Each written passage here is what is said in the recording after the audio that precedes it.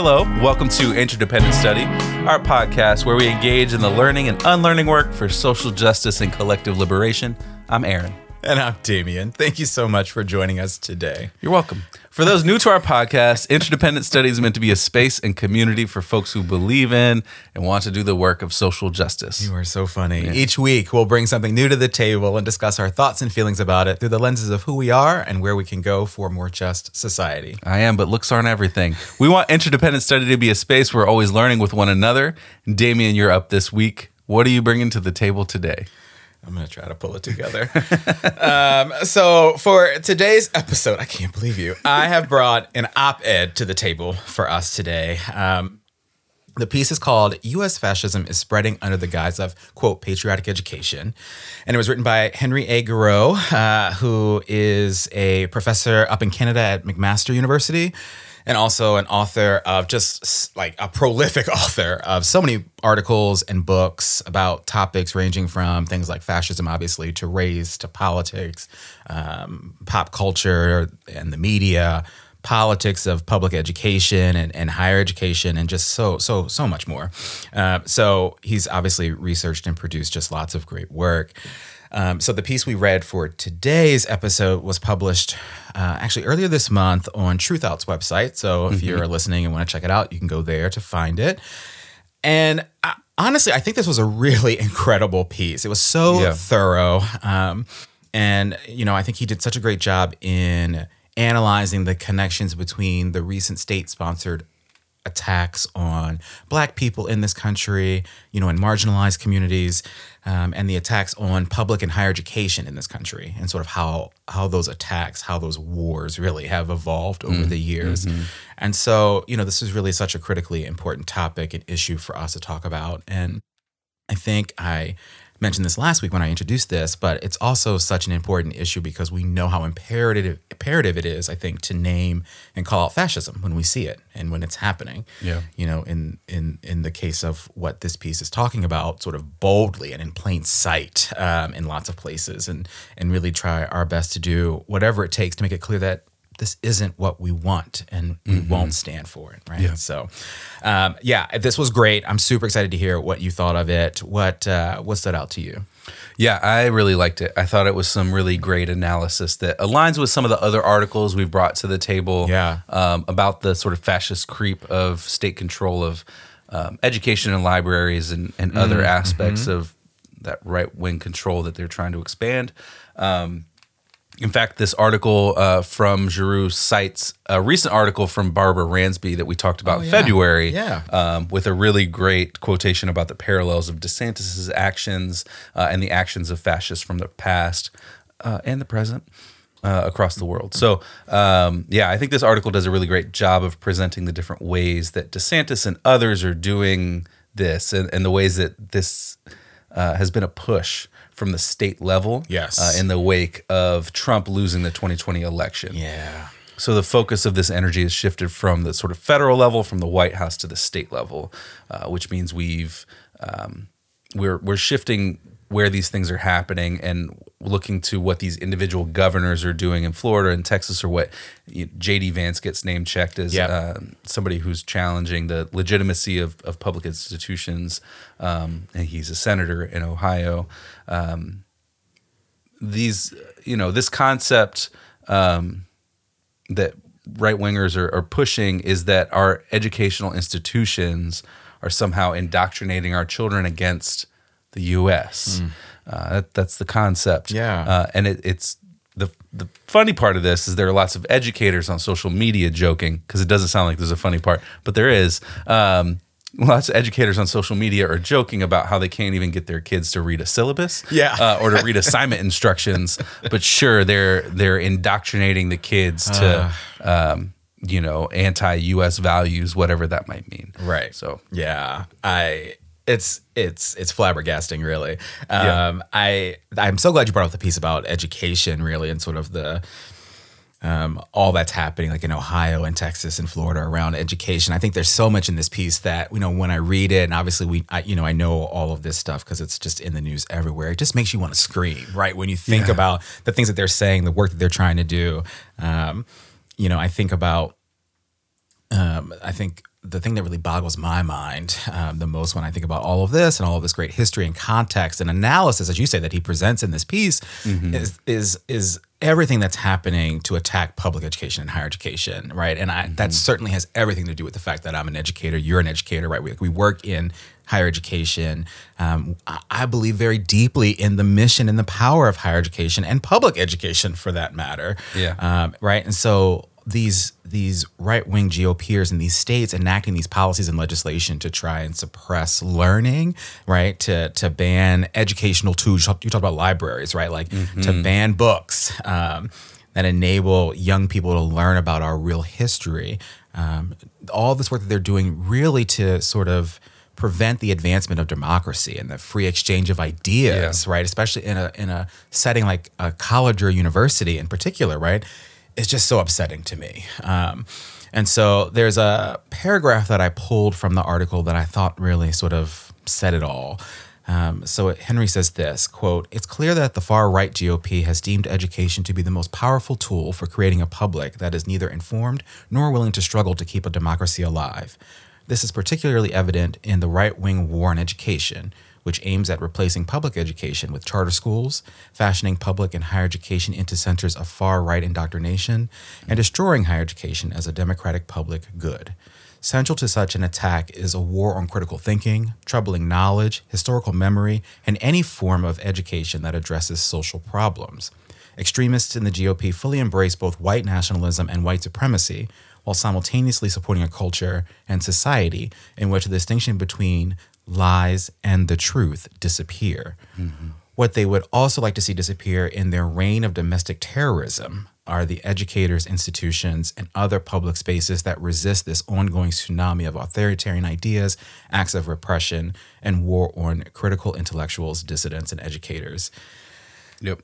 I mean, I think that was brilliant, right? And I actually don't think I really picked up on this idea of domestic terrorism. Like, if we're really going to name what this fascism is, what this is, right? Like, domestic terrorism is a damn good descriptor, I think, actually, now that I sort of sit here and sort of read that again. But it just makes me worried about what our world, what our country might look like if sort of they're able to succeed in this, you know? Yeah, it's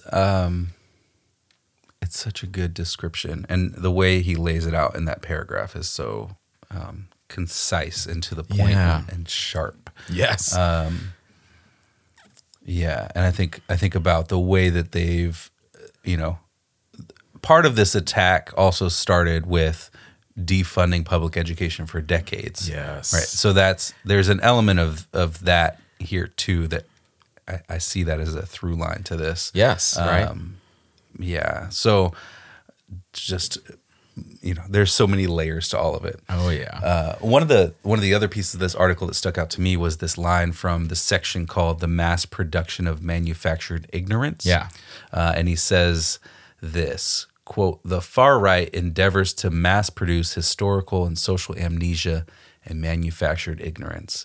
A passive and depoliticized citizenry is now coupled with an accelerating struggle to destroy any public institution that would challenge such efforts." And the point is that this is a long game. It is. They want us to accept that they have the authority to ban books and criminalize the teaching of critical thinking and the histories of this country. They just want us to accept it so that our kids accept that, accept what they want to teach. Which is a very limited view. It's right, connecting back to the paragraph you read out. It's a war on critical thinking, on troubling knowledge. It's connected directly to white nationalism, white supremacy. Yep.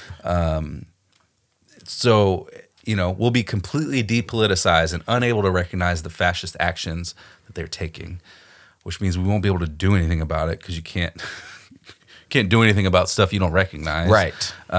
This is about expanding their control of the people. So ultimately, we won't think about what they're doing or question it or act out against it.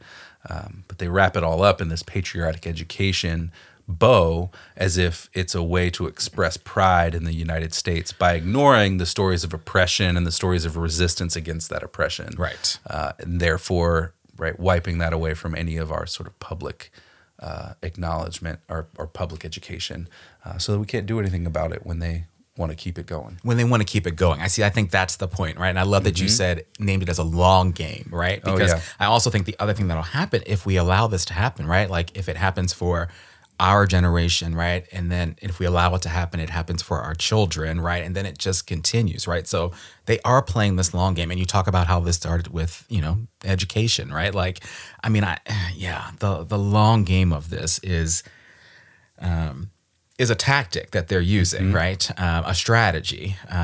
And we have to really do everything we can to sort of name what it is and actively fight against it. So I love that piece. I love the long game.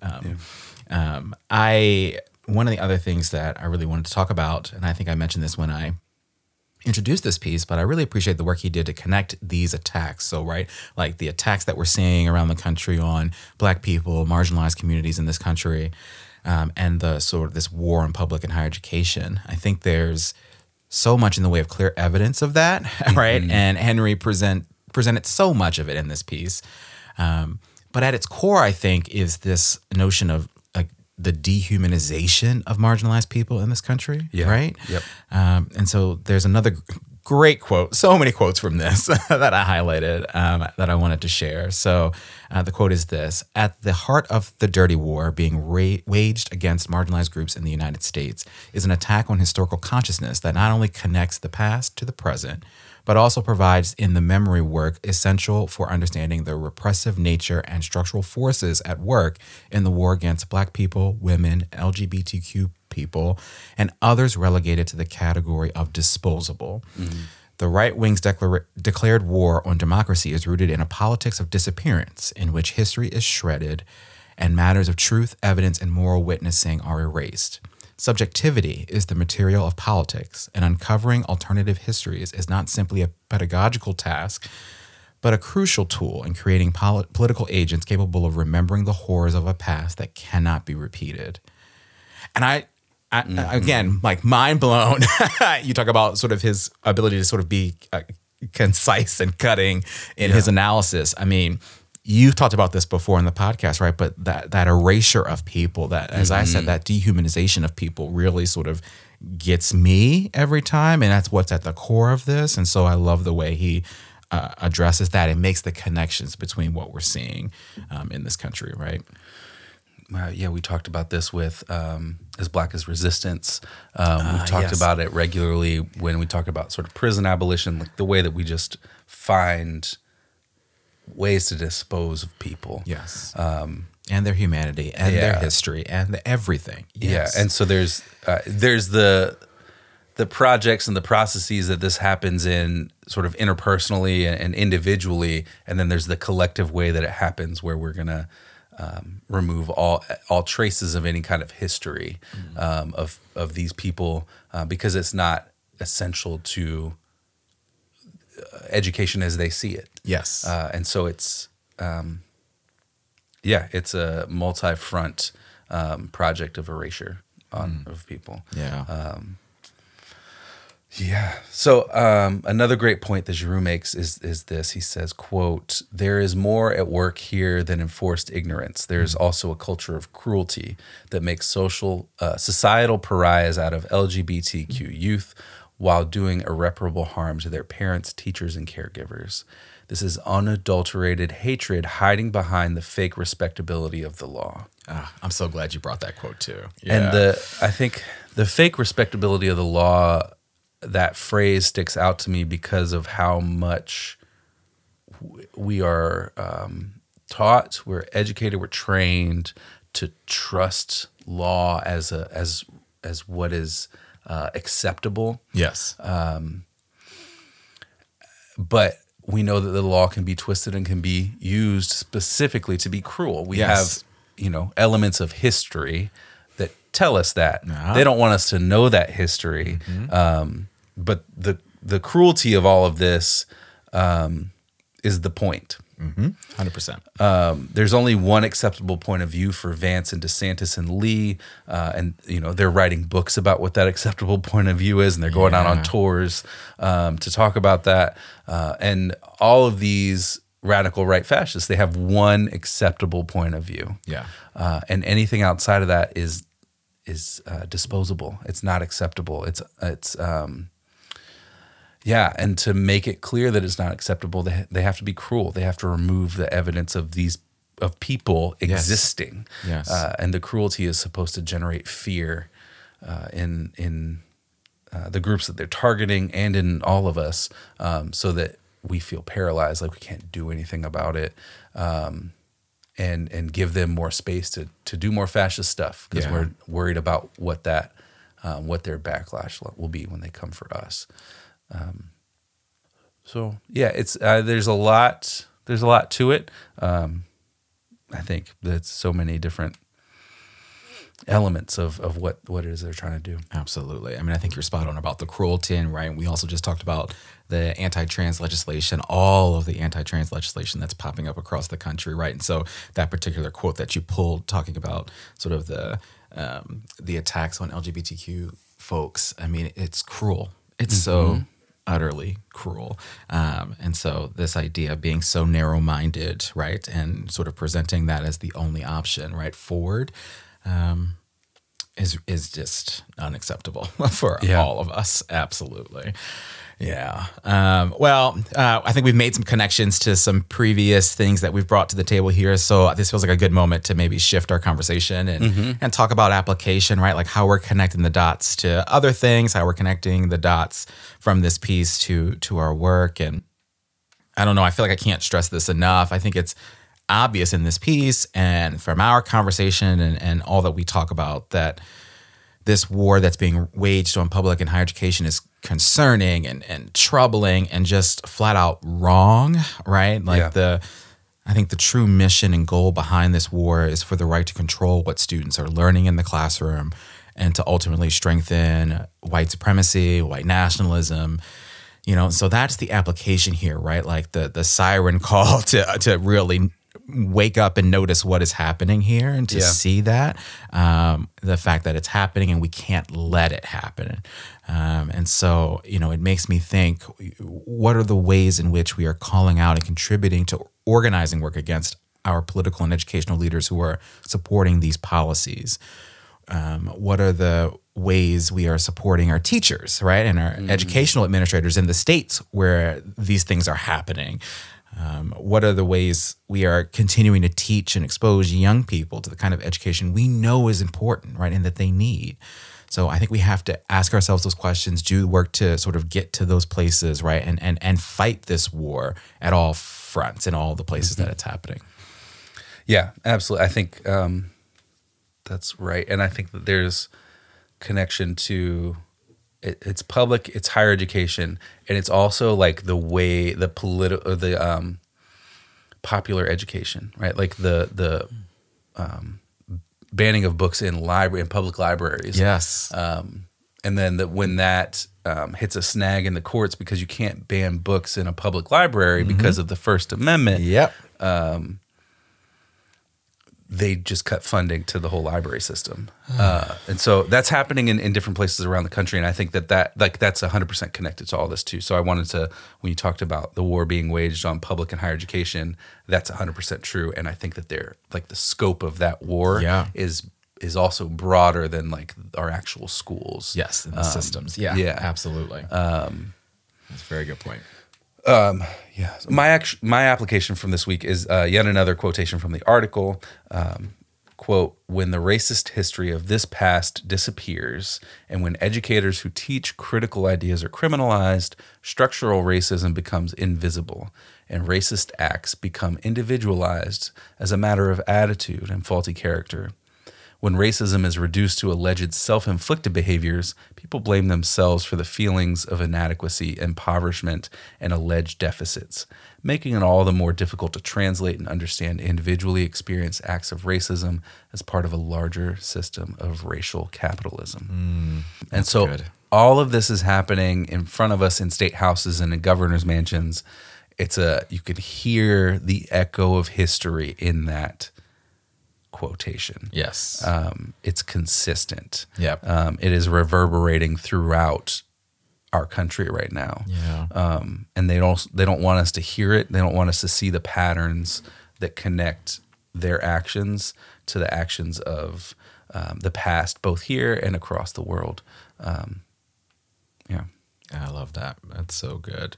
I mean, I'm struck by how many quotes we pulled from this piece. Yeah. Just because it was brilliant. So again, if you haven't had a chance to read it, please do. It's so good, and really just a great analysis of what's happening here. So thanks for that application. Yeah. All right, homework. What do we want to do once we leave this table here today to keep this learning going? I would love to read more of his books. I think many of them, I read a lot of the titles of them. They sound really good. This piece was great. I appreciate his writing style. So a couple of his most recent books include one called Pedagogy of Resistance Against Manufactured Ignorance, right? Which is all about, it looks to be all about the critical role that education plays in politics in this time of fake news and divisiveness in our country right now, and how we might move forward from that. And then he's got another book called American Nightmare, Facing the Challenges of Fascism. That's all about the rise in white nationalism and authoritarianism and their role in democracy, right? And of course, what we can do about that. So, and he's got so many more books. So, I just kind of want to pick a few, start reading them. I think there's a lot to learn, again, from his analysis, his perspective, that I'm excited to learn from. So, yeah, that's what I'm thinking. What about you? Yeah. I think our homework this week is a collective group project. Okay. I think we have to find ways to plug into actions to stop this. And so we've mentioned this a few times recently, but we all have some skills that we can bring to movement. You don't just have to donate money to the legal organizations that are challenging this stuff in the courts. You can get involved with groups that are doing political education on these things. You can bring your skill set to that. You can go just to learn too. You can join your local library groups or join the school board organizations. Find ways to support educators in your local schools who are doing like resistance work and taking things underground, so to speak, in how they're going to continue to educate students on all these things. Write your legislators to voice your opposition to this. Show up to their offices if you can. Hey. I think we have to make their work inconvenient. Yes. Because they can't act like they don't know people are unanimously in favor of what they're doing when we're a consistent thorn in their side about it. Absolutely. And we also need some of us to run against these people too. Hey. They've got to be removed from office. They can't do this stuff and then get to hold onto their seat indefinitely. Right. That's not, there's a lot of different aspects to it, but there's a lot of different ways to get involved. And I think, we all have to find the thing that we are connected to locally, whatever that might be, and then find the thing that we know we can jump into and do and or learn too. Like, all this stuff is a lot of this stuff is learnable. Yes. Yeah. That's such a great list, my friend. I Thank love you. it. That gives people a lot of options to consider, for sure, of things that we can do. And like I said, things that, wherever you're capable is where you can get in there. So I love it. All right, my friend, you're up next week. What are you bringing to the table in our next episode? Well, speaking of getting involved in things, Yeah. I'm bringing a book called The Radical King, which is a collection of essays and speeches by Dr. Martin Luther King Jr. It's edited by Cornel West, and he writes this in the introduction, quote, "Although much of America did not know the Radical King, and too few know today, the FBI and U.S. government did. They called him the most dangerous man in America. This book unearths a radical king that we can no longer sanitize." And I think that this book is a great insight into the reality of a movement leader who believed that the U.S. faced three evils: racism, economic exploitation, and militarism. And those are all things that if these right-wingers had their way, we wouldn't know about any of it. We wouldn't have access to this book. And so I'm excited to read a bit, finish it up, and talk about it with you right here next week. I love it. It's so far, I've picked it up this week. So far, so good. So I'm excited to finish it and talk about it too. Very good. I'm glad you brought it in our year of books. Yes. Right. Every month we're bringing a book to the table. So I'm very excited about this one. Very good. All right. With that, we want to thank you for joining us today and for listening to Interdependent Study. You know what we want you to do here, but in case you have forgot, please follow, leave a rating and review, share our podcast with the people in your life. Follow us on social media, including TikTok. Check us out on YouTube. Sign up for our email list to get notified about any new things we've got going on behind the scenes. Yes, thank you so much for listening. And remember, it's not about us, but it is about us. And we'll talk to you next week.